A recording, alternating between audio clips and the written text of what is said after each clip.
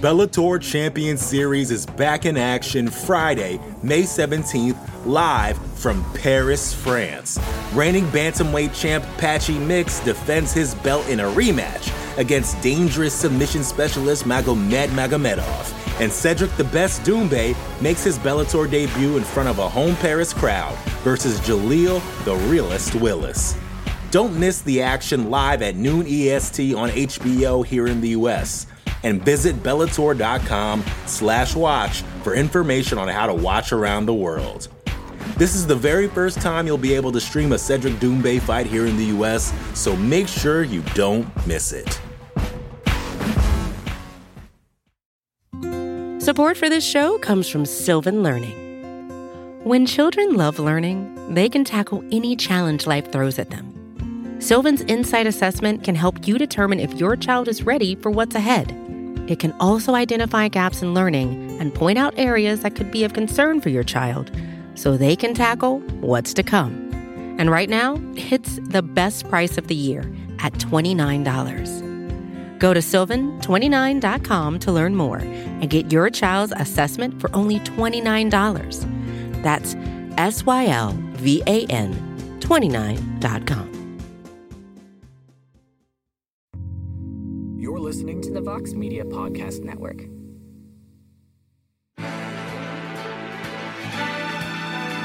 Live from MMA Fighting Studios, this is Between the Links. And now, your host, Mike Heck. The iconic voice of Esther Lynn welcomes you to a brand new edition of Between the Links. It's our first show of 2023, our first live video show in a few weeks.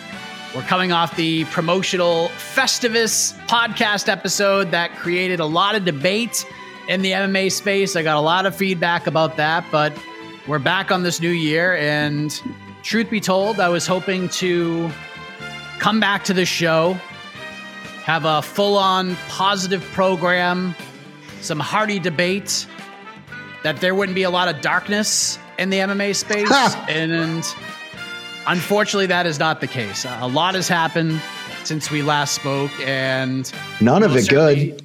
Yeah, I know. We'll certainly start with some darkness. We will hopefully build up to a little more fun, usual fight talk stuff, and at the end, we're even gonna let you guys chime in and ask a couple of questions as well, time permitting. But joining me in this venture, and I'm glad to have him here for multiple reasons, Mr. No Gray Area, the Exhibition King, the co-host of No Bets Barred, and in a lot of people's minds, he's our Woody Page, Mr. Jed Bashu.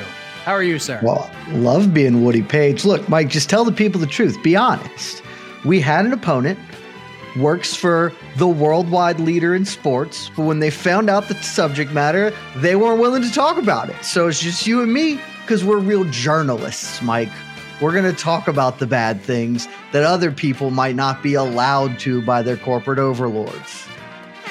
Well, there you go. I was waiting for the horn to sound, but it is good to have you here. And let's just get right into it, because I feel like you're probably the right person to have here for this topic of discussion. And we've been talking about it for a few days now. Dana White. We've all seen the video by now. New Year's Eve, Cabo San Lucas, on video having a seemingly heated discussion with his wife, Ann. Things look to get a little bit uncomfortable. There's a wrist grab from Dana White. A comment of some sort is made. Looks like he whispered something in her ear. She slaps him. He slaps her right back in response. One slap, certainly. It looks like there could be a second. And then there was a bunch of mayhem after the fact that we couldn't really see due to the camera angle that we got. And then obviously it gets separated, and now we're here. So the video is released by TMZ on Monday, along with the subsequent interview with Dana White, who offers no excuses. He was embarrassed, and rightfully so. They got a statement from his wife, Ann, as well. And I talked about it hours later on Heck of a Morning. We've heard notable names in the MMA space talk about it, like Ariel Helwani yesterday, like Luke Thomas. I thought he did a fantastic job, and others. You wrote a great and extremely fair journalistic article about this. And we'll get into what the last few days since that video has been released has been like, because I have a lot of thoughts on that. But right off the bat, what was your reaction to the video when you saw it on Monday night? My initial reaction was, God damn, dude, we are just starting this year off so shitty. Look, it's not good. And there's a lot going on in this whole story. Like you said, I wrote about it. Most of my thoughts are there. Didn't capture everything because I'm still having new thoughts about this as it rolls out and as more people comment. But it really breaks down to a couple of very simple things for me. This is domestic violence. You should not do domestic violence. I think that it should be the least controversial statement I've ever made on broadcast. And yet there are so many people who are not okay with that. And it boggles my mind. The big points I want to make on this are, and I'll start here, credit to Dana White. He owned up to this. Now, I do not believe he should be done owning up to this, but as Ariel pointed out in his, speech about this, TMZ is trying to softball this as hard as they possibly can, and they do. Frankly, he gets the benefit of releasing a statement functionally alongside with this. I can't prove it, but it seems, if you just look at the timeline, that it's pretty obvious that TMZ had this video, this info, and before releasing it, they waited to do this with Dana and then do it all as one whole thing. That's not great. It's in fact bad, but to Dana's minimal credit here, he owned up to it. And all the people who are making the excuses, Jamal Hill, here's looking at you, bud. He is not making those. He is saying, I fucked up. This is not acceptable.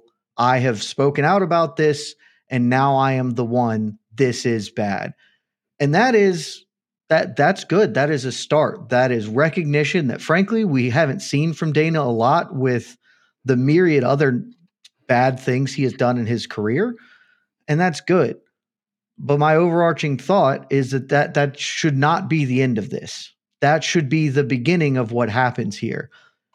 Because this is a problem. MMA has a domestic violence problem. And if you don't believe that, look no further than what happened the day fucking after when Phil Baroni allegedly beat his girlfriend to death in Mexico.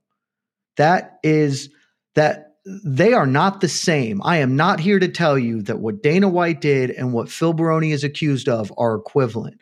What I am here to say is that they exist on a spectrum, and in large part, the one can and has historically directly led to the other. It is not okay to do this.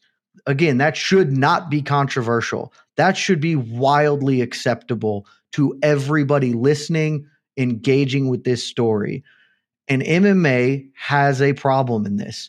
There is, I wrote in the article, and I brought it back up, in 2015, HBO Real Sports did an investigation on this problem coming off the back of the War Machine Christy Mack story. It is twice as likely for a person involved in mixed martial arts to have domestic violence issues, to be a domestic abuser, than it is for the general U.S. population. That is not a mistake. That is part of this. And we have to engage with this in a meaningful, substantive way. And it is like what Dana White did is bad. He can use this as an opportunity for growth, for betterment. I don't think he's going to. It seems like everybody involved in this, ESPN to him to Endeavor, is just trying to be done with it. We shouldn't allow that to happen because, as I wrote, if this happened anywhere else, what happens? If this is Roger Goodell doing the exact same thing, he is almost certainly getting fired. I am not here to tell you Dana White should be fired. If I'm okay, frankly, if he keeps his job, though I'm uneasy. It's not great, but I can at least accept it if he keeps his job by doing the things that would be expected of anybody in this circumstance. He made the public apology. Fantastic. That's a great start. He should be suspended. He should be fined. These are the things that would happen in any other normal sporting organization. He should have to work with DV groups, do a PSA. Figure out what happened here and not just say we were drinking, because that is bullshit. I have been hammered drunk in my life and I have never beat someone, because that's not something you fucking do. This is a huge, huge story, and it is honestly made all the bigger by the fact that so many people think it is not a story. And that is the part that has killed me over the last couple of days. The response to I don't know if this is not humble or whatever, what I thought was a super fair article. I thought my piece on him was exceedingly fair, more so than I needed or had to be. And the backlash and response I've gotten in the past 24 hours makes me imminently sad, because it is all just bullshit. He did a bad thing. He did wrong.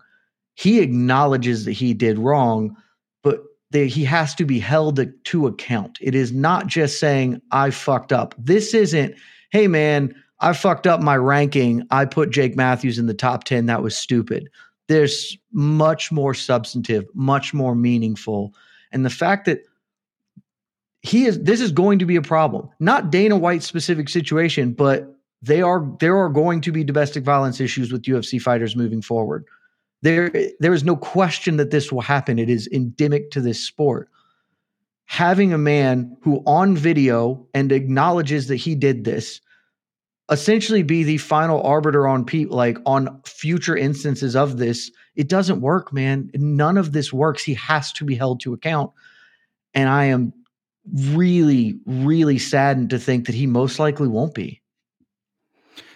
Yeah, the video was tough to watch. It was awful. And I agree with a lot of what you just said. I agree a lot of what Ariel said yesterday, including how Dana handled the interview with TMZ. Because like you said, and like Ariel said, the interviewers, they gave him opportunities to make excuses. They gave him outs. And to his credit, he didn't take them. And there's not much I could add to what you just said, because I've talked about it on multiple heck of a mornings. But since Monday, here is what has happened. Like you said, the MMA community has reacted to it, and a lot of us are on the same page here. And like you said, others have been defending him, including fighters on the UFC roster and even other fighters outside of the UFC. Other fans have defended him. I'm not looking at the comments. There might be fans defending him right now, which is insane to me. It has to be. Which is insane to me, because he's not even defending the actions of the situation. Equality, she hit him first. Miss me with that absolute crapola. You will never, ever convince me that this is defensible in any way. And Dana said something similar himself. So those opinions, hard to miss. They've been somewhat loud and boisterous at times, and it has made me sad too. But what has been even louder and much more awkward to me, Jed, is the silence from everybody else involved in this. We have heard nothing from the UFC. In fact, they have told us, and they have told other journalists and reporters in the space, in essence, our response is, see the TMZ article. That's our response. What the hell is that? Endeavor, Ari Emanuel. And Ari Emanuel has been a guy who has stood for injustice and putting his feet in the sand for bad things happening and trying to take a stance on stuff. Nothing from them. ESPN, they're not going to comment on it. They told me that already. Even Turner Sports, who is scheduled to air the stupid Power Slap League beginning next week, nothing from them. There have been zero repercussions as of yet. And if you're asking me now if there will be, I would be stunned if there are any public repercussions. But Jed, to stay silent, to not say anything, like not even hey, this is a developing thing. We're communicating with all parties involved about the appropriate action to take. Stay tuned. Not even that. Not even that. I wish I was surprised by this, but I will say I'm a little surprised that there has been absolutely nothing from anybody, man. Nothing. Even just a bold little blanket statement. We're aware. We've seen the video. We're talking to people. We will have some decision in the coming days or weeks. Something. But what have you made about the deafening silence of this? We've talked about some of the reactions of the defending of Dana White in this whole situation, but the fact that the parties involved aren't saying anything about this, what have you made about this? This is crazy. It's baseline cowardice, man, and there ain't no other fucking word for it. I will tell that directly to whoever's in charge at ESPN, any of them. I will tell them that at Endeavor, at anywhere, because this shit isn't hard. Like it just isn't. I don't understand what is. The only way for me to understand it is in the most cynical and unfortunate terms possible. Because look, this is the easiest layup when it comes to a PR problem. You just have to communicate. If down the line your answer is shitty, okay. But to not have any response at all, it only creates terrible, terrible outcomes. And it's not hard. It's exactly like you said. ESPN could have, instead of essentially saying, we just distribute the product, this isn't our fucking problem, which, let's be clear, that's a horseshit answer. Like, that's obviously not true. If anything like this happened in any other sport that they distribute, they would be like, well, maybe we will reevaluate what we're doing. But that's just not the case. They have a $200 million deal a year with the UFC, so they are not trying to ruffle feathers if they can avoid it. Endeavor, the UFC is a huge linchpin to their financials at this point in time, functionally. So they are just trying to not be held to account. And frankly, it's all because of what this is, because this is MMA. Because combat sports have largely existed on the periphery of normal sports reporting and the sports psyche.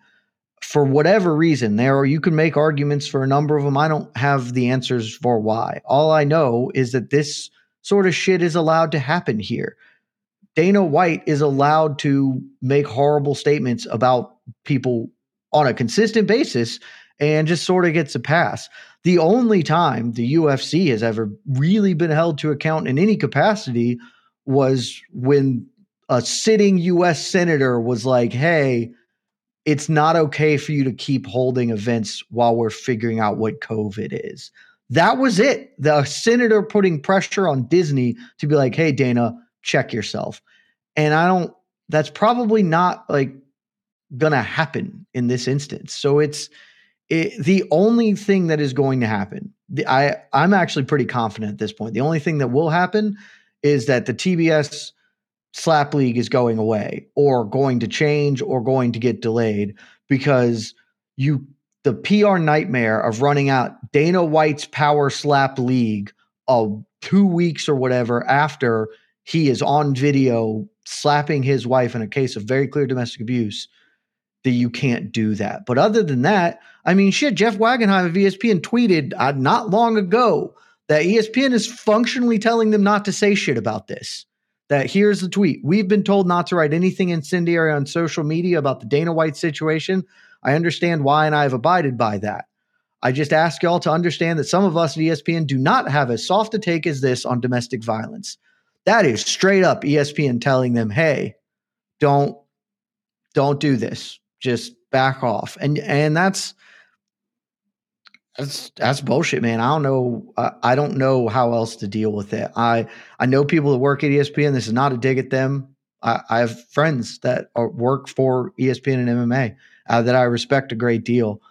This is just horseshit. It is so not hard to deal with this. And the fact that they can't, it's disheartening, and it just boggles my mind how not difficult it is. You don't have to come out and say, burn him at the stake, but you have to come out and say something. Like, you can't just hope this goes away. And it's going to make me talk about it more.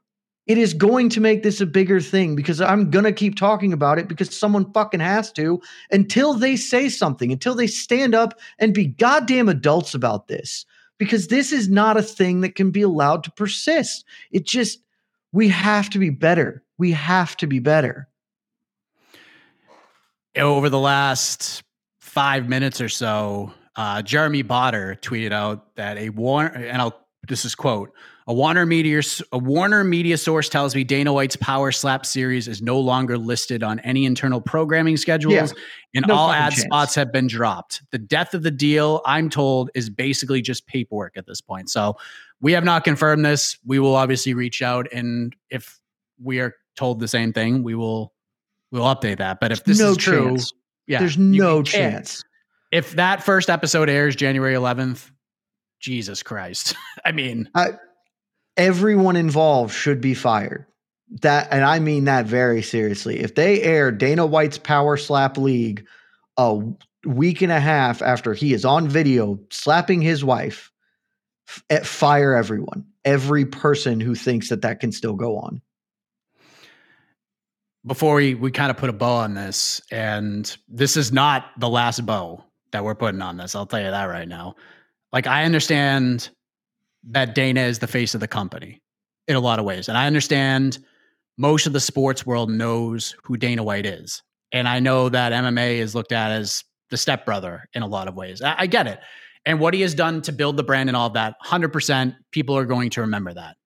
But they're also going to remember this. And because of the place this company is in, this deal with ESPN, all of these other massive money-making deals they have in place, if Dana, the UFC, Endeavor, and everyone else made the collective decision for him to actually step aside, whether it be for a year or forever, I wonder, like, how much would the product suffer? Because to me, I don't think it would suffer that much. Like, if we don't have F It Fridays or him doing the if you don't know, now you knows. Because guess what? Most of the people who are going to watch these cards, especially those fight night cards, they already freaking know anyways.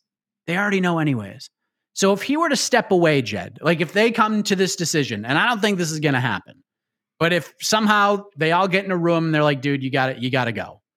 How much of an impact would there be, in your opinion, on the product, in the business, if he stepped away? Almost none. Straight up, almost none. That's the sneaky part about all of this is what happens when you structure the business in the way that you structured the business. The UFC is built not around the fighters. It is built around Dana White and the three letters, the brand. It is built around the brand, and Dana White is synonymous with the brand. And that is good for a lot of business purposes and for their growth. It has been instrumental to accomplishing what they have done. The downside of it is you are putting all your eggs in one basket, and the Dana White basket is not the most socially acceptable basket oftentimes. And when something like this happens, he has to, like, it becomes a thing. If Dave Schaller doesn't work there anymore, but like if some other random UFC exec did this, it would still matter and be relevant. But they are not the face of the. If this was Sean Shelby is not the face of the UFC. People don't know him generally. It is a big deal internally and should be handled and treated the same way. But it is not front page news because Dana's the fucking face of this thing, man. The benefit of how they've worked over the last few years, though, is that Dana doesn't matter to the overall thing. They would probably suffer in the short term immediacy because he is the biggest, because he's the fulcrum, right? He's the guiding light. But whoever replaced him would very quickly just get up to speed and they'd be fine because the machine turns with or without him. They are going to produce the content, whatever. There will just be maybe a little bit less of people turning into Dana White's looking for a fight or whatever. This would substantively not change at all. And that's part of what has frustrated me about the lack of accountability and response here. I'm not asking for him to be fired. I'm asking for him to be held to account, which again is not a big ask. It's incredibly reasonable. And in the scheme of things, I'm not asking for a lot. I'm asking for him to be fined, take responsibility, which he's already done, and then work with people to recognize and improve the sport. Those are very reasonable asks here and would be reasonable demands of him in this position, especially because they don't fucking need him, man. They can be just fine without him. He got this sport to a place it probably wouldn't have been without him. I'll acknowledge that. I've given him his due forever. The sport has probably passed him by anyway, and to have this is just not necessary. And so it's all really frustrating. And it's like you can hold him to account because he is not pivotal to the success of this promotion. It will be just fine if he leaves tomorrow. Last thing I'll say, and I'm with you, Jed. we're going to keep talking about this. And you know what? If you're watching right now, you should too. You should keep bringing it up and keeping this in the news cycle, because that is how we can make any kind of an impact. That is how things get done. If this just becomes another MMA news cycle story that is here today, gone tomorrow, then what? Then what? You can't sweep this under the rug. And I don't care what friggin' fights the UFC might book over the next week and a half. That's cool. We could talk about them and we can predict who will win and so forth and so on. That's great. But we need to keep talking about this. This can't go away. Even if they announce John Jones versus Francis Ngannou in the middle of this show, we need to keep talking about this. The people that should be saying something may not be saying anything, but that doesn't mean that we can't. And we will. And you should too. And I know that it's hard to transition from that, my friend. But here we are, Jed. I want to say one more thing on this. Absolutely. Well, one, I've 1,000% agree. We can quit talking about this when something happens that's meaningful. When outside of an apology, something meaningful happens. He shows contrition in a legitimate way that is not just an apology. Then I can say, cool. Because I believe his apology. He sounded genuine. And that's why I started off saying he sounded genuine about it. And so I believe that. But you wouldn't, the way things work is you apologize. And if the thing is bad, like this is, you show contrition in a substantive, meaningful way. And that's all I'm asking here. The other thing, I debated whether I wanted to bring this up, but I do because I see it a lot. I've seen it so much. And I want to raise this topic for a very, very specific reason. None of the defense of Dana White is viable or useful or good. It's all garbage. It's all fucking horseshit. And if you're one of the people who believes it or is spouting it, you're just wrong.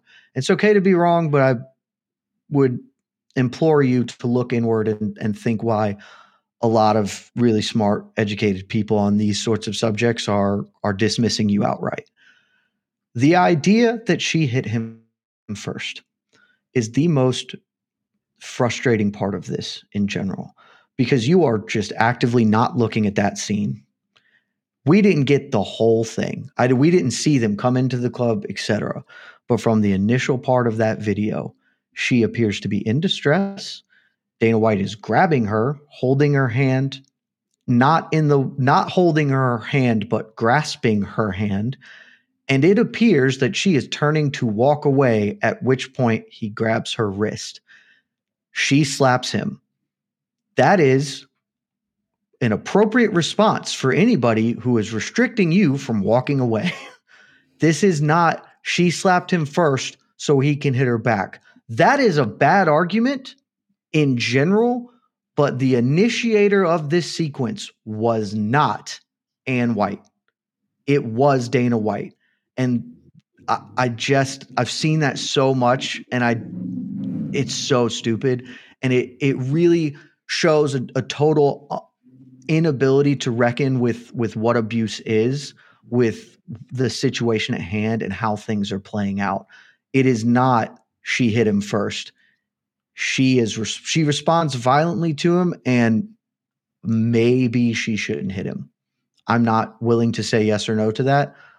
The circumstances that created that were Dana White. Based on that video, it looks pretty clear. And based on what he said, based on his thing, I fucked up. I did wrong. This is not good.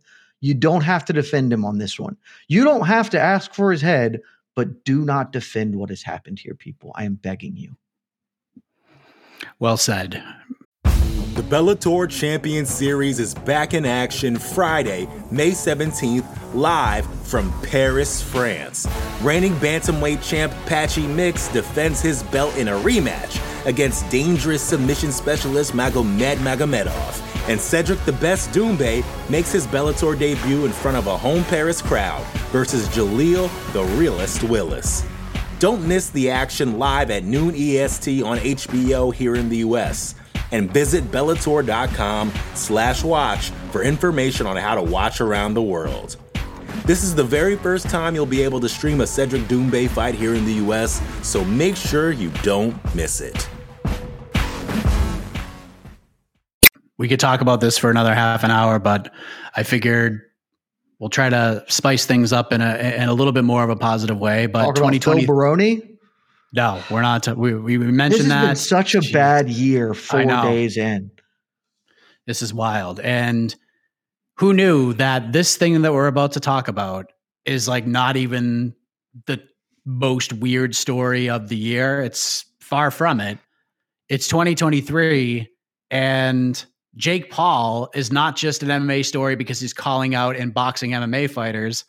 He has actually taken that next step to adding MMA fighter to his resume, because earlier this morning, New York Times released a story and reported that, which has since been confirmed by the promotion and Jake Paul himself, Jake Paul has signed a multi-year deal with the PFL. He has a position with the company. He has equity in the company, along with his business partner, Nikisa Badarian. But on top of that, he is expected to compete in an MMA fight for the PFL and could have his first fight as early as this year, part of that super fight pay-per-view division. How about this, Jed? Jake Paul to the PFL with the expectations to fight as early as this year. What did you think when you saw this? Oh, my first and overarching thing is I don't know if it's been come out yet or not. It's scheduled to come out today if it hasn't. I'm doing a year-end review series for the major promotions, and I wrote on Bellator. And the headline that I submitted was Bellator remains the number 2 promotion in the sport for now. And generally the concept of the piece is Bellator had a fine 2022. They had some highs. They didn't have any like super huge lows. They are sort of just what they are at this point. But their biggest problem is that they seem to be losing market share to some extent. They still have by far the second best roster in the sport, but nobody cares about Bellator, and that's harsh. And I know Bellator has probably listens to this and gets mad. But it's true. Like there are more people who are energized by one championship and by PFL than by Bellator at this point. They are not really getting people up, particularly for their ins and outs. And so I mostly write about like, hey, they need to do better because PFL and ONE are coming. You know, they are coming. PFL's coming off its best season ever. And it's poised to do big things. And then, damn, if they didn't do it, right? Like this is massive for the PFL. I have absolutely no idea if Jake Paul's going to end up fighting. I suspect he does, because he has largely followed through on the things he said in this regard. You know, and he seems to be interested in doing it. And he certainly boxes, so it's not a huge step here. So I think he probably will. Whether he does this year or not, I don't know. But look, if the PFL can promote or co-promote or be part of a duopoly of fights, boxing and MMA between Nate Diaz and Jake Paul, congratulations. You're just moving into the number 2 spot in the world in this. You are, and you're broadcasting it on ESPN, like or a Disney subsidiary. The CEO of your promotion hasn't been caught on video beating his wife. So you're doing great if you're the PFL. And this is a huge signing for them. Like outside of the fact that Jake Paul is going to bring more eyeballs, he is going to bring more interest from other fighters too. And that's the thing. We talked about it at the year-end show. The $1 million purse is real. People are fighters are legitimately interested in that. And now they have $1 million purse, and some of these guys have a chance to maybe box or MMA fight Jake Paul, get that big old bag, that opportunity. These are the things that make a promotion stand out. These are the things that will elevate a promotion. And this is great. Like this is just an unequivocal win for them. I don't know how this could be anything other than excellent for them. Is there any downside to this? Because I know like there was part of the article is that there's talks about maybe getting like other influencers, other YouTubers involved in the MMA space. And I have to say, and I've talked about this before, I remember when I covered BKFC card in Tampa, it was the Paige Van Zandt versus Rachel Ostovich card. And they were going to do influencer fights. And everyone was like, holy crap, like this is cool. Like people with like million subscribers are going to get in there and they're just going to punch each other in the face barefisted. I'm like, this is the coolest thing ever. And then they wore 14-ounce gloves and were like, oh, it was just awful and it made no sense and it probably shouldn't have happened to begin with. But is there like any downside to this because of the growth of like the influencer combat scene, that maybe this becomes kind of like a YouTuber, social media influencer takeover kind of thing? Or do you not see that as being a problem here? There's a world where there's a problem. I don't think it's very likely. So if I'm sketching out how this can go bad, it looks not a lot like that, right? Where you undermine the credibility of your promotion in general by just doing this stuff. I don't think that has to be how it goes. I don't think how it's gonna be how it's gonna go. And I actually think the PFL is uniquely well suited to avoid that major issue. What I mean by that is, think back to Bellator, like, I don't know, what, 7 years ago? The Bellator business model was functionally, here are a bunch of old dudes who you know because they were famous once upon a time. They are going to fight, and on the undercard or the co-main event, we're going to put the actual good fighters we have. And we're going to try and Trojan horse in fandom with, Ken Shamrock versus Hoist Gracie 3, and then have whatever was the undercard. I'm sure it was like Patricio Pitbull or Michael Chandler or whatever. That was like a heavy part of their growth strategy. Mixed results. Some success there, frankly, some non-success. That plan works a lot better when instead of we're headlining a fight night card with Kimbo Slice versus Houston Alexander, and we also have a title fight underneath that or whatever, works a lot better when it's, hey, we're going to have some influencers fighting MMA, and then also we still have this tournament structure going on. We have the season-long fight thing. It lets them run in parallel, but with pretty clear defined lines, right? Like here, almost like weight divisions to an extent of, here's our weird influencer thing, here's this other thing that we do, and these two can mesh, and maybe there will be some overlap. Who knows? Maybe Jake Paul doesn't suck as an MMA fighter. I'm sure he won't be a great one, but let's be clear, the bar's pretty low in this sport in general to be like competent. And maybe he can find himself into a season or something like that. Maybe that's how this plays out. But I think the overwhelming likelihood scenario is this is just going to draw more eyeballs, going to bring more interest to their product. And if they can, the big part of it is he's going to bring the eyeballs. They just got to back it up, man. That has always been the killer. If you can get the guys in the door, you got to give them a reason to stay. And the PFL this year mostly would have given people reasons to stay if they came in the door, but they've got to keep building that roster. They got to get more people, better people, more exciting fights to back end with the influencers that they're probably going to move into. But overall, I think it's a win.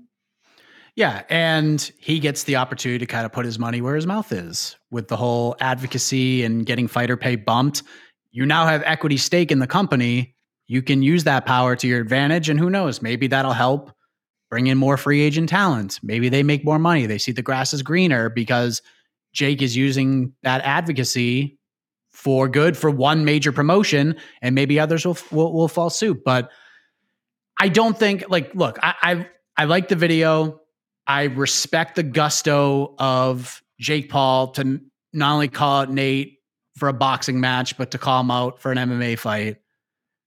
What are the chances this twofer happens? Like I said, I respect the fortitude.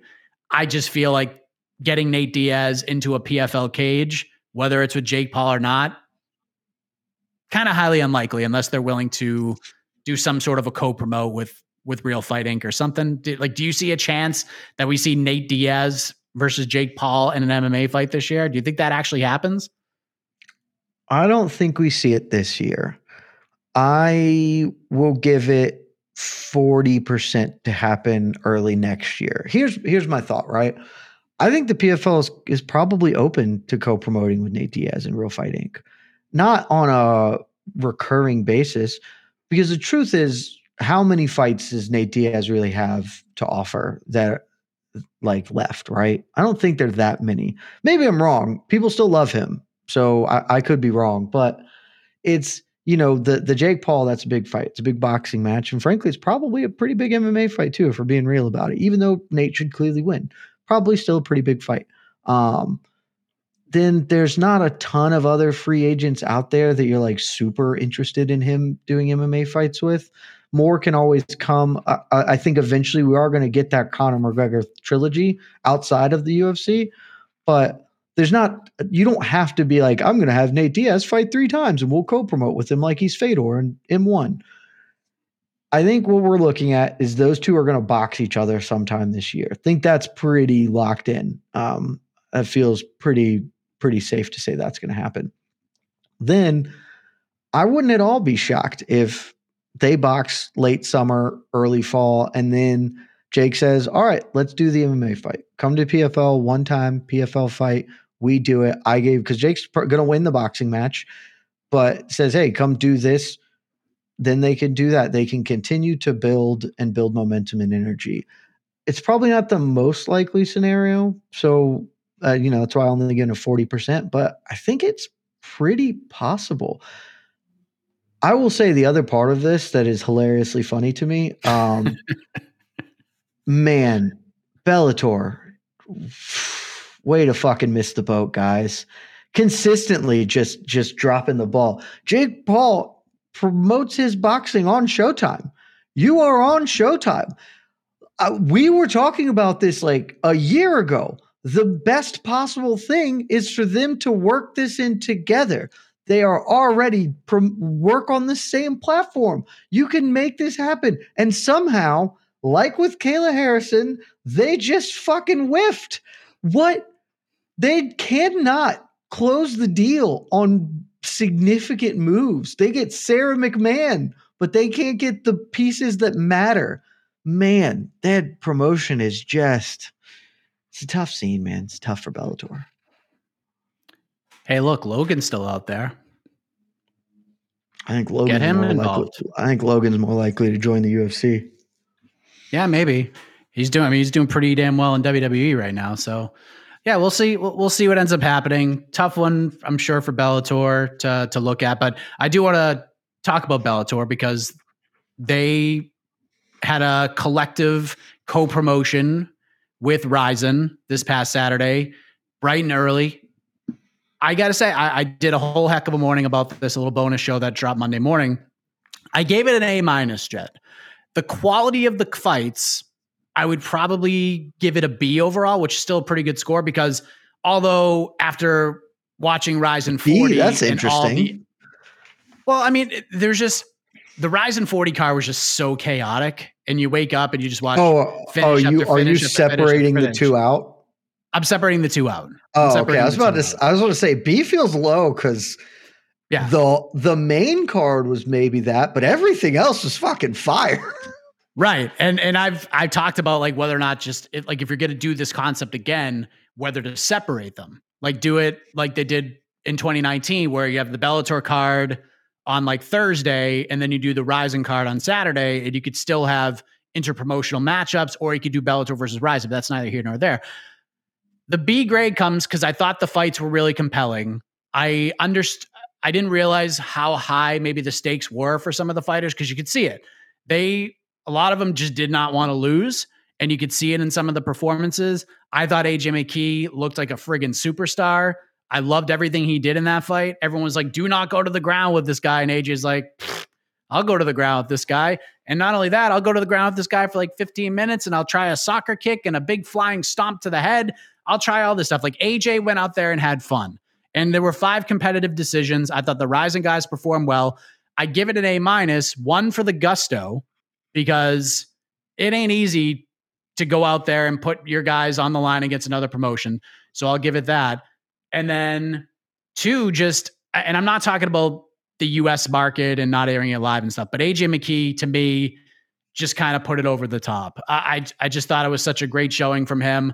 And I think Bellator has to absolutely capitalize on this. So I'm curious, I know you hopped in during the main event on the stream we were doing, the heck of a morning Twitter spaces we were doing, but did you get a chance to watch the card at all? Yeah, I went back and watched it on the first or whatever because I didn't have anything to do later that day. It was great. Fights were, I mean, the Ryzen 40 stuff, whatever the undercard, however you want to call it, just infinite finishes. So that was awesome. And the main card was solid. It did feel a little reserved in some ways, to your point of fight, a lot of fighting not to lose for several of those competitors out there. But I mean, overall good. I would give it an A. I think it was one of the two big highlights of the year for Bellator. I want to push back on something you said though, which is this. You made the statement that I'm paraphrasing, I don't remember exactly what you said, that kudos to them for having the chutzpah to go put their fighters out there and potentially lose. I don't think that requires any moxie at all, because who gives a shit? This is nobody knows who Juan Archuleta is. Nobody gives a shit if Juan Archuleta loses to Suchul Kim. It is not going to bring Bellator down. If they went 0-5, that would at most have been like, well, we're thin on content. Here's a story about Bellator dropping the ball. Mostly it's just my experience with this was not, oh, Bellator won, good for them, it was just like, dude, this is dope. This is just a cool ass thing. AJ McKee stomping people is fun as hell. The $100,000 samurai outfit is fun as hell. MMA is supposed to be fun as hell. It had nothing to do with the outcomes or who won. And I think we get, and I can't tell if this is just us like in the space, but it feels like sometimes we get a little too forced for the trees of like, well, wins and losses, and you can't co-promote because there's the risk of your fighter losing, etc. That's true for the UFC. That is 1,000% true, because it looks bad if the UFC, who their only way to promote literally anything at all is to say he's the best fighter in the world. If Alexander Volkanovski goes and loses to Patricio Pitbull, that looks bad for them, and it decries their ability to say the only promotional weapon they have in the holster. Bellator doesn't really say that much, and it's not true whenever they do decide to say it, and we all know it. So it doesn't matter if they take DL. Super doesn't matter for Ryzen, and it wouldn't matter for the PFL. KSW came at Bellator. Bellator posted a who's next on Twitter yesterday or the day before for a thing, and KSW was like, we want that action? Hell yeah. KSW is fucking awesome. Do that, because it does not matter who is winning these fights. It just matters that these fights are happening and that you are creating moments, because the crux of the Bellator piece I wrote, I already talked about, but my big thought is that like Bellator doesn't create moments. The reason people don't care about Bellator is it is not creating distinguishable moments so you can remember or look forward to. It is just UFC light in so many respects, and that's bad because nobody wants off-brand shit here. Like we're trying to do the real thing or make it compelling. This was compelling. This was why it was good. It was something to look forward to, a cool event. The Stotts Sabatello thing was a moment that was cool. It needs more of this. They need to co-promote with KSW because it would just kick ass. And who gives a shit if half of your champions lose to KSW champions? No one is going to care at all. They're just going to talk about how cool this event was. They should do this all the time. I listen, I would love to see Bellator just kind of take on that niche of, we'll take y'all on. I mean, obviously the UFC isn't going to take part in this, but yeah. PFL jumping on board. Like, and I know they have the season structure. It's a little weird and it's different, but I think they could figure out how to do that. Yeah. With some creativity. And you've been advocating for a Super Bowl of MMA for a long time. This is one way to do it. Like, you don't need to take you don't need to take 5 PFL fighters. Take 1, take 2. Dude, do the Ryder Cup. 1, take 2. Do the fucking Ryder Cup of MMA. Like, I love that shit is just fun. And it does not matter because fundamentally you don't have the best fighters in the world. None of you do. And if you are lying to yourself or to billions and billions of potential viewers, that's a lie. And we don't have to pretend that you actually have the best fighters in the world. You have some very good ones, and some of the top 10 or 15.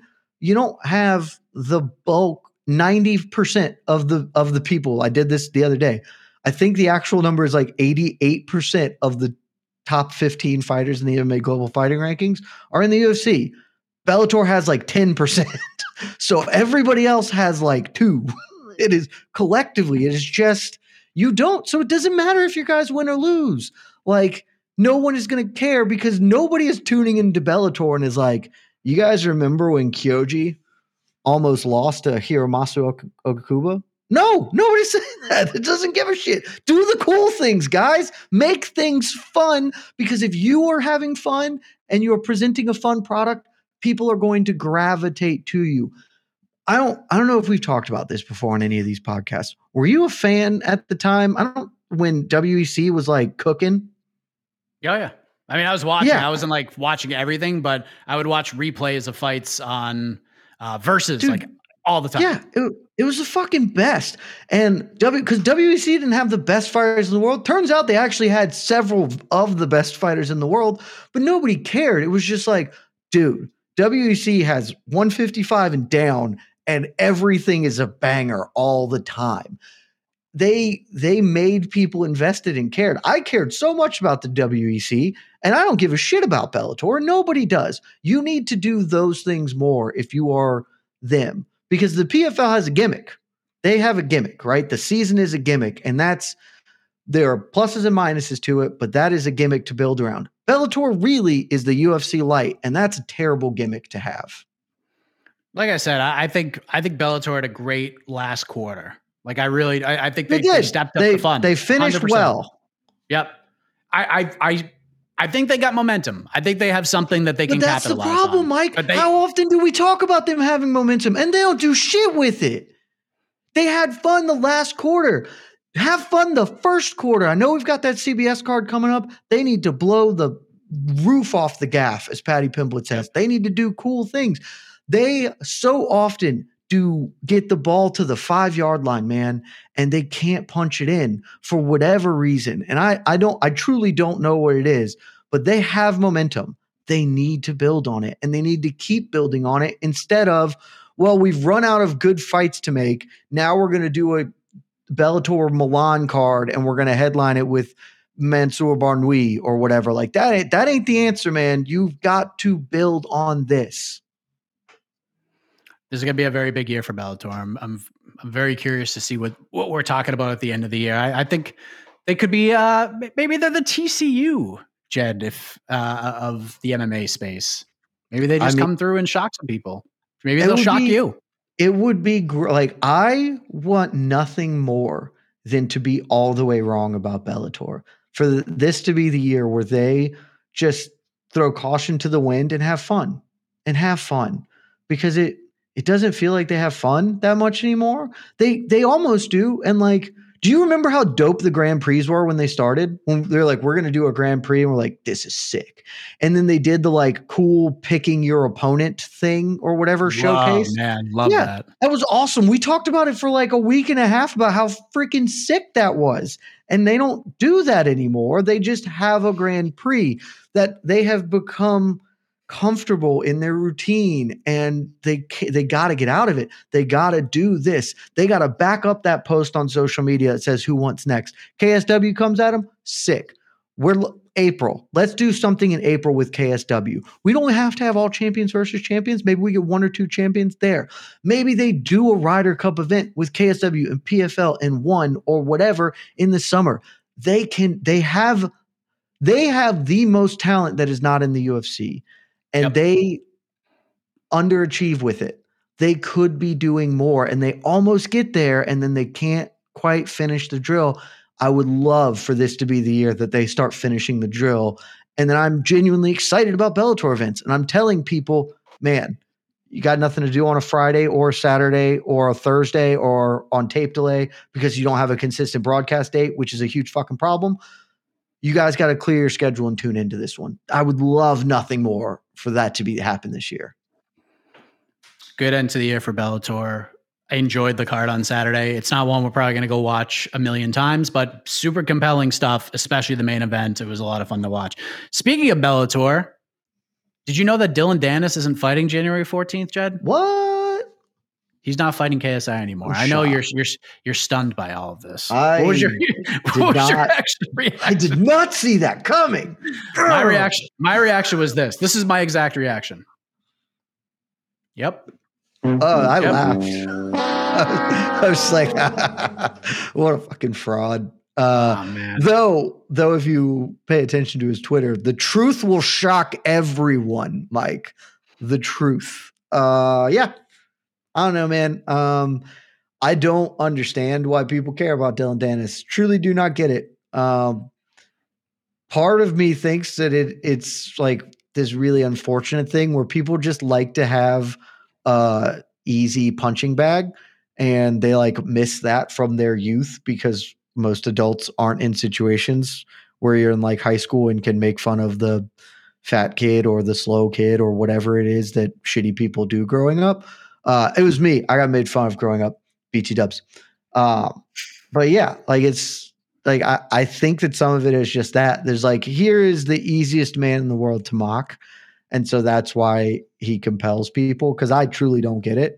But yeah, this should be, in a normal, rational world, this would be the last time we talk about him. He shouldn't be relevant. He's done nothing to be relevant. This should be the end of it. I suspect that won't be the case, and that he will. Here's what's gonna happen. He's gonna show up to the Misfits event, and he's gonna get clocked by some dude at the weigh-ins or in the crowd. He's gonna get into an altercation, and nothing's gonna happen because it's never going to happen.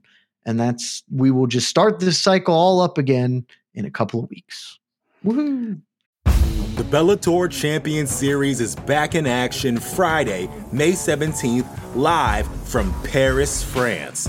Reigning bantamweight champ Patchy Mix defends his belt in a rematch against dangerous submission specialist Magomed Magomedov. And Cedric the Best Doumbé makes his Bellator debut in front of a home Paris crowd versus Jaleel the Realist Willis. Don't miss the action live at noon EST on HBO here in the US.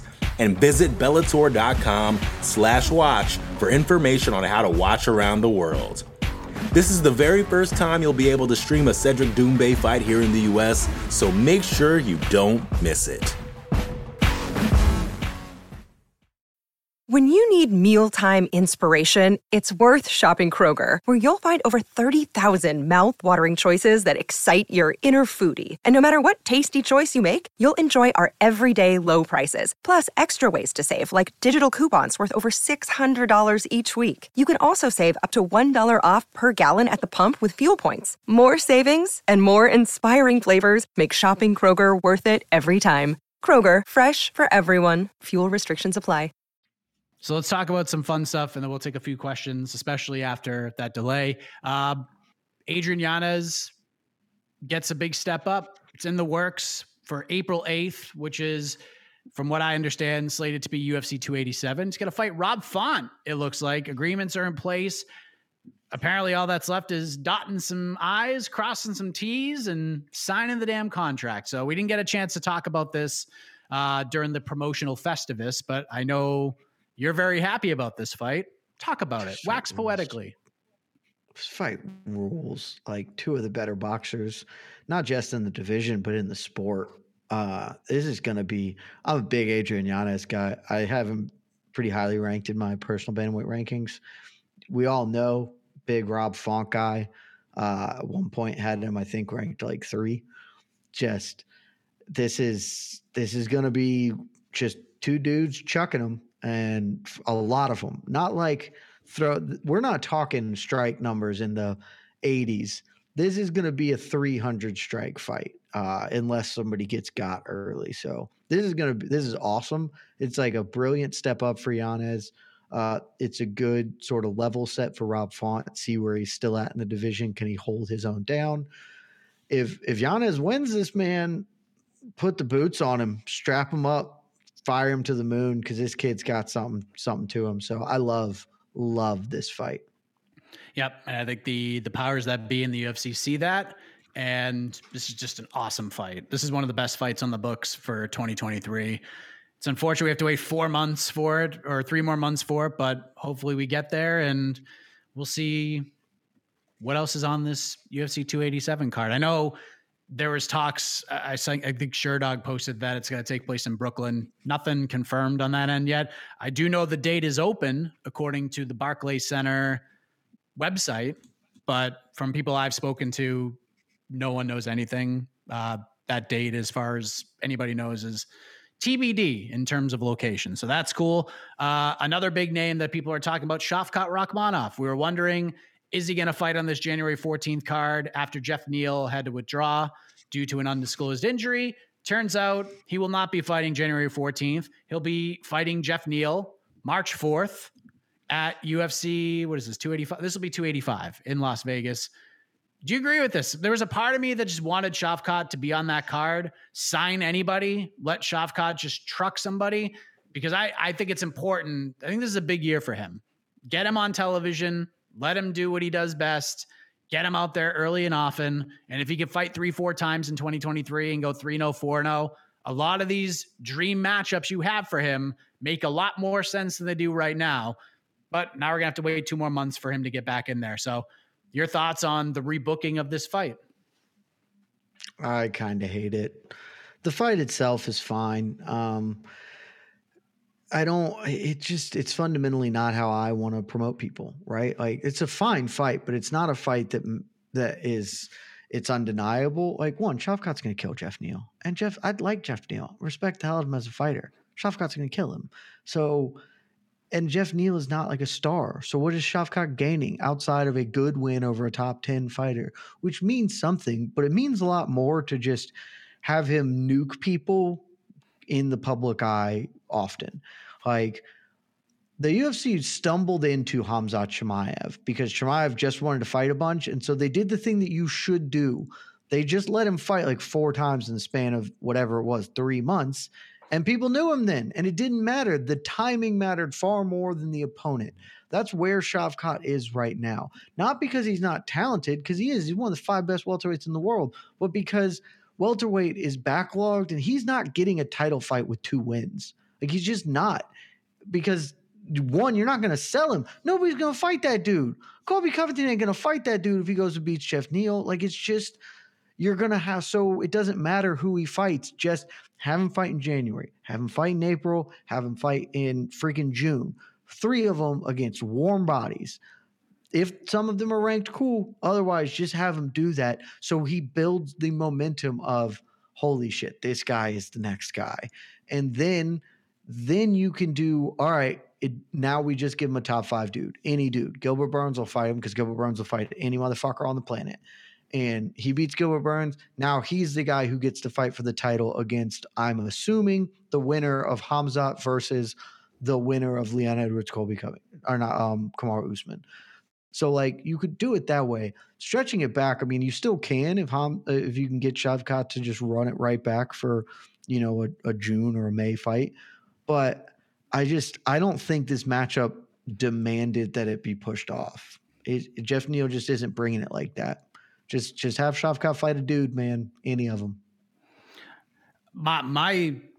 The thing I was thinking about was just have him fight January 14th against anybody, let him win, and then he could still do the March shit. Yeah. Yeah. You could do March 4th. You could have been in San Antonio and let Jeff fight at home in his home state. Still could do it in March, but this is what the UFC landed on, and it's going to happen. We confirmed that Guram Kutateladze is out of his UFC 283 fight with Thiago Moises. That was one of the bangers on this card, and Moises apparently is going to stay on the card. We don't know who he's fighting yet, and it'll be coming to MMA fighting soon, but it appears Casey O'Neal's return is in the works for March 18th against Jennifer Maia at UFC 286.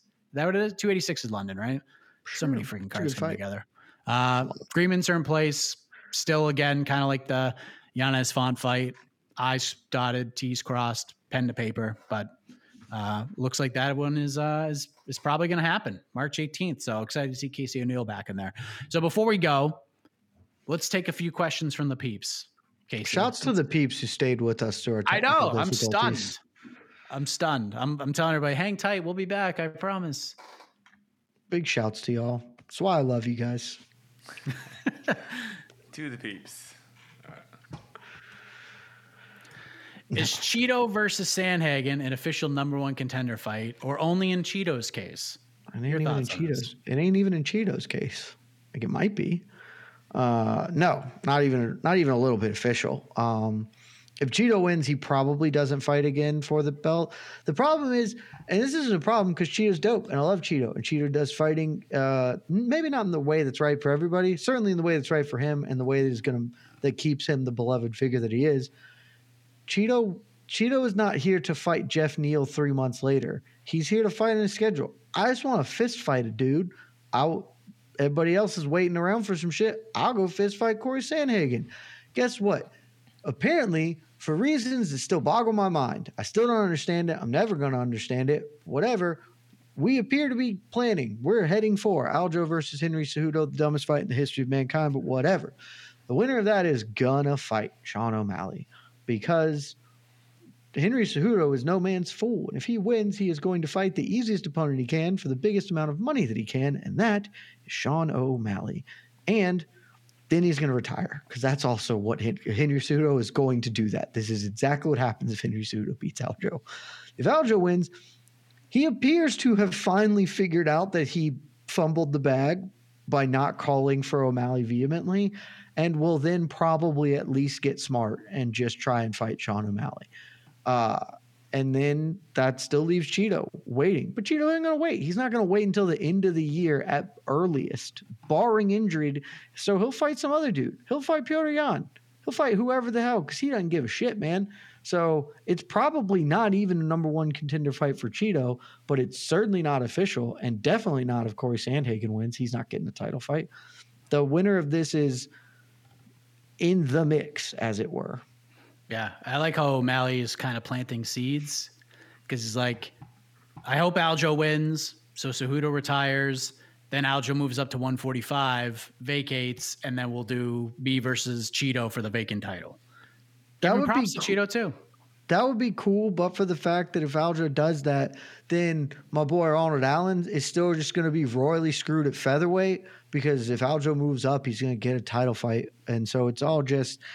And it's not going to happen. Aljo is going to try and fight Sean O'Malley because if he doesn't, he's a moron. So Cheetos will not fight for the belt at the end of this year unless something gets really, really fortunate for him. It's a good fight, though. It's an awesome fight. Who will end the year as the Bantamweight champion? I will get my answer on Sunday on to the next one, 2023 predictions extravaganza, which will be live on this here network at 11 a.m. Eastern on Sunday. So stay tuned for that. This is a tough one, man. It's a tough question, and I need more time to think about it, but I will give my answer on Sunday. So I paradoxically have a future bet on Marlon Vera because he's like plus a super big number. And I do think that he's at least in the conversation. Like it's not impossible for him to get a title fight, even if I do think it's unlikely. And I actually really like his chances against any of the dudes he might be fighting for the title. So I have a future bet on him. But if I'm making my thought is that it will be Henry Cejudo. He will not. My guess is that he beats Aljo when that fight eventually does happen. As I said, he's not an idiot. He will then fight Sean O'Malley. He will beat Sean O'Malley. And then he will hold his belt instead of immediately vacating in a failed power play to get more money. This time he will hold the belt as long as he can while desperately angling to fight Alexander Volkanovski until such time as the UFC essentially tells him either defend your title or retire. And then he will retire. So I think by the end of the year, it'll be Henry Cejudo. Okay. Let's see what's the line on him. I didn't look at it the other day. Let me pull that up. No, give me the futures. Bantamweights. Cejudo's plus 200. Yeah, that's not value. You can't bet that, but he's going to be the champ. No chance Petr Yan makes a comeback. I just don't think I think he's at least 2 wins away from a title shot. This is more of just time. I am not. My guess is that the bantamweight title is not fought for 3 times this year. More of that. I think it's probably 2. Petr Yan could absolutely get. I suspect he will reclaim the belt at some point in the future, but I don't. I think he's too far out of the picture right now. with the way. I'm really fascinated how he's booked next. Do you throw him in there with Merab for the story's sake? Do you give him like Ricky Simone? Someone like that? He's going to get Marlon Vera after Vera beats Corey Sandhagen. Or if, actually, frankly, either way, if Vera loses to Corey Sandhagen, he probably just gets Vera. Either way. Because Vera will take the fight. He's not going to sit on it. He's going to fight some dude in the summer. He's going to do it. And that fight is awesome. Or if Adrian Yanez beats Rob Font, maybe they just give him that big of a that would be boost.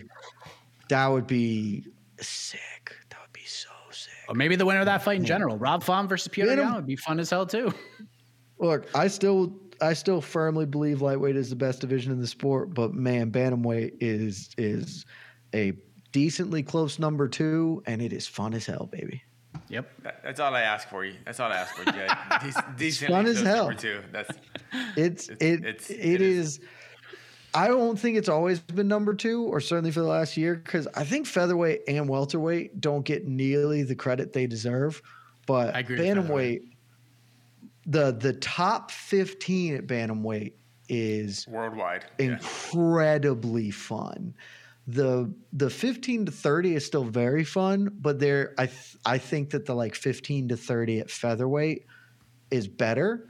But I think the top 15 is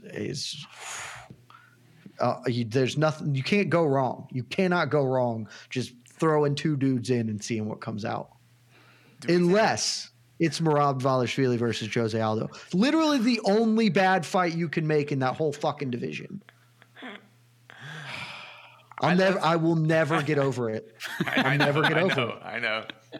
I had forgotten about it, but now the memories are back. I'll never forget. Get it tattooed on me. I think 35 is so interesting. Men's 35 is so interesting because that's the only division where it's really hard to, and it's been around for a while. There's no true GOAT in 35 division. There's guys who've had good runs. Like maybe you could say Dominic Cruz is the GOAT, but that's just because you have to pick someone. But that's out. The truth is that's kind of the same way with lightweight. Khabib has claimed the title, but it's more tenuous than most people want to agree to. Like it's when you have super competitive great divisions, you're not going to get them. You're not going to get a dominant run that is undeniable. Yeah, particularly when probably the best fighter. Yeah. Yeah. Oh, at this point, I super don't see it happening. Yeah, I just don't. But like, if it would have happened, it would have like Cruz should be the GOAT. Just the injuries took it away from him, and he maybe still is, but like he was the best bantamweight for 7 years. 4 of those he didn't have knees that worked, and that just kind of took it away from being the thing. Because otherwise, he would have had a Jose Aldo WEC-like run for a good stretch of time that would make him unassailably the GOAT. All right, take a couple more. Who fights at MMA first, John Jones or Jake Paul? It's a good question, actually. That's a really good question. I'm gonna play Alexander K. Lee role. I'll say John Jones. I feel I am not wholly confident that we see Ngannou Jones in March. I'm wildly not confident. If someone handed me $5 and said bet on it, I'm betting that it happens.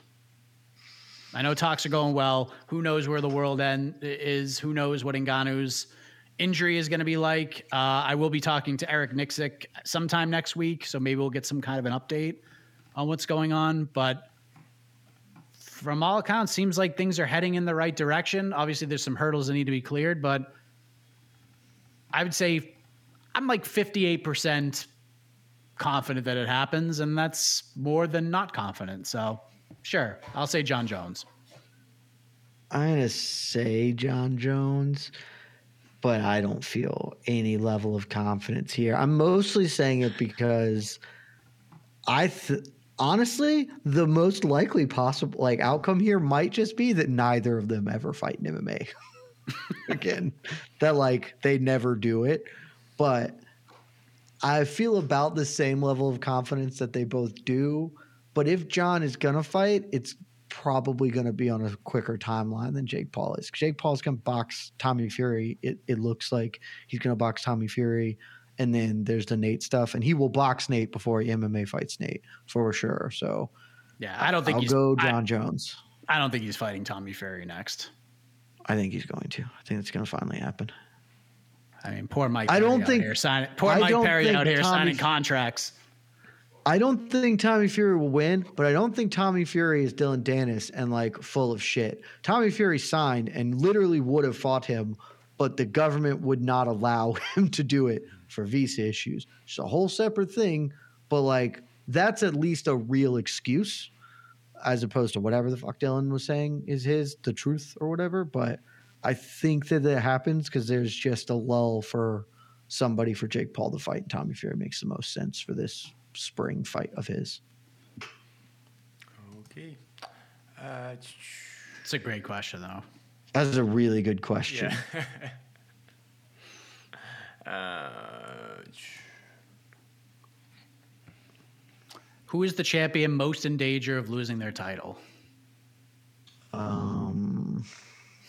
Who do you think, Mike, while I'm poring over this? It's tough to say because, like, I would go Pereira. I don't know. I would say Leon Edwards, but I don't know. I mean, honestly, I don't know. I honestly, it depends on who Pereira fights. Like, I don't know if Izzy beats him. I just don't know if Izzy beats him unless they go a different direction. But I don't see why they would. I'm looking at the UFC's champions right now.